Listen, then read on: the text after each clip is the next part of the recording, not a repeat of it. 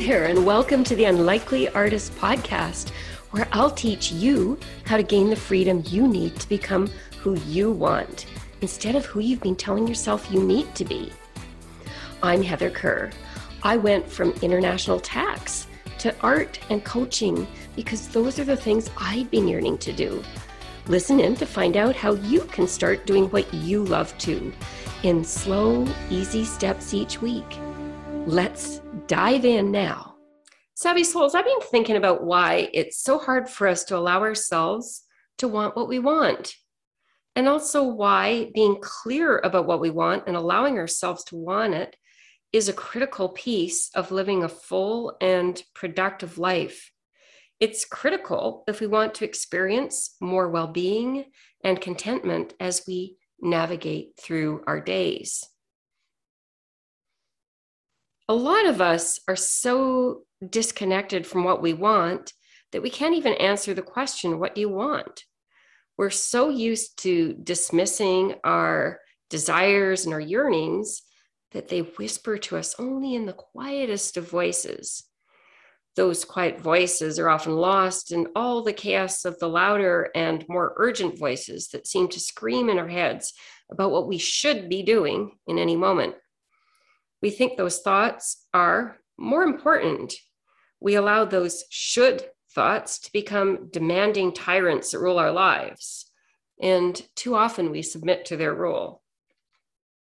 We think it's selfish to focus on what we want. We don't want to be that person who thinks only about themselves and is unconcerned about others. We think it's a choice between us and other people. We want to be good. So we choose them, whoever them is, instead of us. We think it's foolish to focus on what we want. What's the point, we ask? Anything I really want is just a dream. There's no point thinking about something that can't happen. I've got way too much more important stuff on my plate to think about what I want. So today I'd like to help you reverse this thinking, because not allowing yourself to want what you want is the biggest roadblock between you and an extraordinary life, or at least it is for so many of us. I was listening to a podcast that featured Paulo Coelho, the author of the classic The Alchemist. He put it this way. He said, "Our only obligation is to discover our personal legend and to fulfill it." At the end of the day, I agree with him. I believe we all, you, have a personal legend. And when you're following a path that's inconsistent with that legend, you'll suffer. You'll feel a discontent. You'll feel a yearning. You'll feel a pull towards something else, even if you have no idea what it is. It's a skill and it's a habit to start noticing what you want and pay attention to it and honor it. And it's a requirement. It's a necessary condition to finding your personal legend. A lot of people want to discover the purpose of their own lives, and that kind of stresses them out because they have no idea how to do that. They're expecting a parting of the waters with their purpose written on the sand, and they despair when something dramatic doesn't happen to point them in that direction. They secretly worry maybe they don't have a purpose. Maybe they're that one human being without a purpose. So here's what I want you to know. Our purpose evolves. It's something that comes from exploration, from trial and error. It's not something secretly written on our foreheads at birth. It's something we discover by following the threads. And the only way we can follow the threads is to develop the skill of knowing what we want in any moment. So let's look at this issue of allowing yourself to want what you want this way. Let's talk about why it's not selfish to do that. Let's talk about why it's not foolish to do that. And then let's talk about how you go about developing this skill of finding out what you want. So first off, why it's not selfish. When we think about allowing our own wants to be important, we're imagining ourselves opening the cookie jar and taking most of the cookies for ourselves, just maybe leaving a couple of cookies and some crumbs for other people. We get more and they get less. It's kind of this idea that there's a fixed number of good things. And if we take more than our fair share, someone else doesn't get what they need. Maybe a more accurate analogy is to imagine we're at the edge of a stream. Water flows by and we're thirsty and we drink. Our thirst is quenched and we're satisfied. And it makes us feel a little bit more energetic, ready to go, and more able to focus. And we're able to be creative. And the other people around us, well, they can also drink from the stream. And they get the benefit of what we're creating in the world because our own thirst is quenched. When I'm encouraging you to honor what you want, I'm not telling you to steal all the cookies. I'm telling you to drink from the stream and to quench your thirst. I'm telling you that a person who quenches their thirst has more to give to the world. A thirsty person has less to give because their thirst needs solving. Their thirst distracts them. A different way of putting this is someone who comes from a place of scarcity and of unsatisfied longings never has as much to give as someone who comes from a place of abundance and generosity. We don't need to treat wanting like a zero-sum game. I get what I want, and so you lose? No, I get what I want, and you get what you want. The other aspect of us thinking it's selfish to pursue what we want comes often from other people telling us that it's selfish. It comes from other people who have thoughts about how we should spend our time and what we should focus on. I always find these kinds of comments from other people kind of fascinating. They usually come from a place of, here's what I want you to do. You should do what I want. In other words, it's selfish for you to do what you want if that conflicts with my agenda for you. So first I want to say, it's totally fine for other people to have thoughts about us, to disagree with what we're doing or to disapprove of us. Other people can have negative thoughts about us and we can allow them to have those thoughts. And here's the rub, we can still do what we want. We can decide on our own guiding values and what's important to us. We can set our own agendas. And other people can think about what we're doing however they like. They can decide on their own values and set their own agendas. Each person is in the best position to make these decisions for herself. Also notice what happens when you let someone else's desires for you trump your own.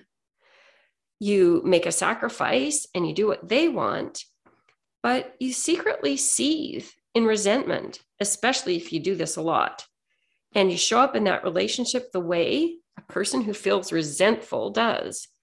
Definitely not as your best self, not in your full creativity and power, not in your full connection with that other person. You're too busy resenting them. Of course, sometimes you might choose, after hearing what the other person says, to do something they want because you decide that you really want to make that compromise because of the loving way you'll feel inside when you do that. Okay, now, secondly, let's talk about why it's not foolish to want what you want. There's a myth that following your dreams is foolish, impractical, delusional even. He's such a dreamer, we say dismissively. In other words, we believe he's wasting his time in foolish pursuits rather than buckling down and doing what other supposedly wiser people are convinced is the right course for him. The opposite to being foolish, we think, is being realistic. For some reason, realistic has come to mean believing limiting stories about what's possible for us, putting ourselves into a conventional framework and keeping our heads down, as if this path will assure us safety and success, whereas pursuing a dream won't. In other words, we make up negative, limiting stories about the future, and that's realistic. But positive, limit-breaking stories about the future aren't realistic. But in either case, the future doesn't exist. The future never exists. We're just making it up. Whenever we think about the future, we're always making up stories. Here's the rub.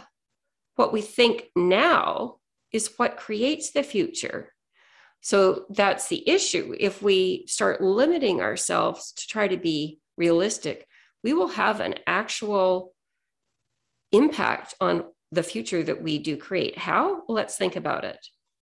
So let's say you have the secret dream of creating your own business, but you think, I need to be realistic. I need to stay in this job. And that makes you feel disappointed and stuck, maybe even flat. When you think and feel that way, you'll stay where you are. You'll bring that disappointed energy to work. You'll feel stuck and not explore options and opportunities. You'll feel flat and go crash on the couch at night in the evening. And so you'll build up your career in this supposedly realistic way. In my time, I've seen 1,000, 10,000 people sink into their realistic jobs this way, and their realistic jobs become a prison. Instead, you could think, I'm going to figure out a way to make this work at a pace I'm comfortable with. And when you think that way, you feel excited and motivated and curious. And when you're thinking and feeling that way, you explore options, you brainstorm with other people, you develop your business ideas, you create time to let ideas bubble up, you work with a financial planner to pace things in a way that works for you, and you end up creating the business you dreamt about.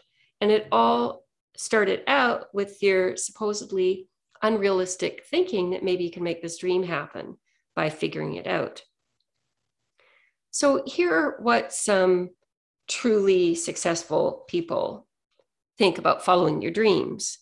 Albert Einstein said, keep growing, keep dreaming, keep following your heart. The important thing is to not stop questioning. Harriet Tubman said, every great dream begins with a dreamer. Always remember you have within you the strength, the patience, and the passion to reach for the stars and change the world. Beyonce said, I only have to follow my heart and concentrate on what I want to say to the world. I run my world.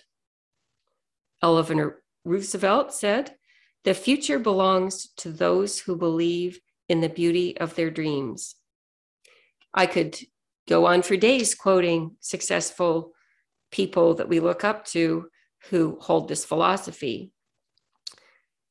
What I haven't seen is a lot of quotes by massively successful people saying, yep, I got here by being realistic. Okay, Savvy Souls, I don't want to fill your brains up today with any more than what I've covered.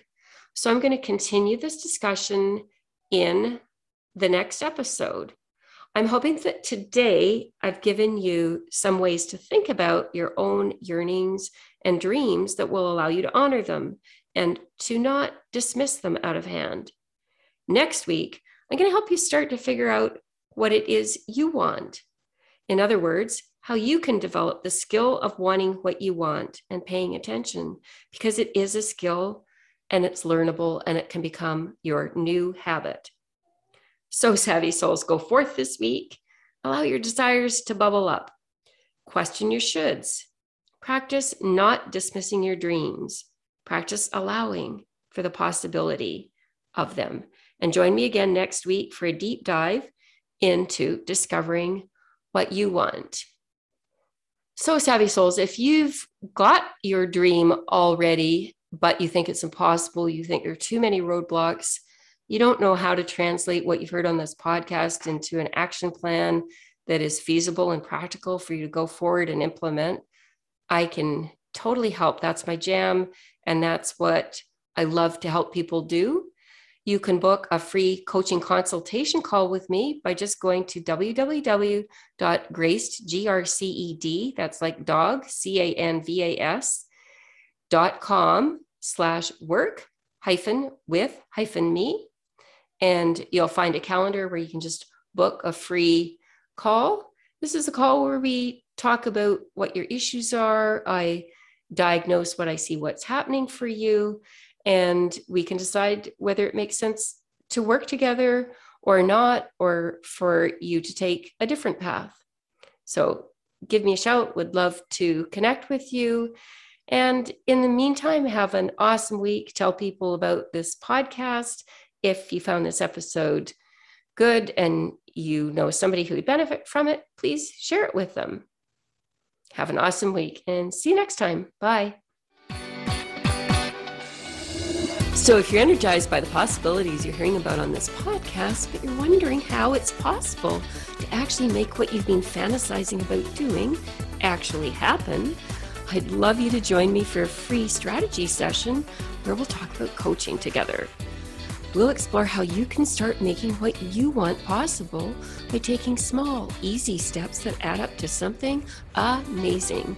Just click on the link in the show notes below this episode to book your free call. I'd love to meet you live. And all my listeners, remember, it's finally your time to do what you want.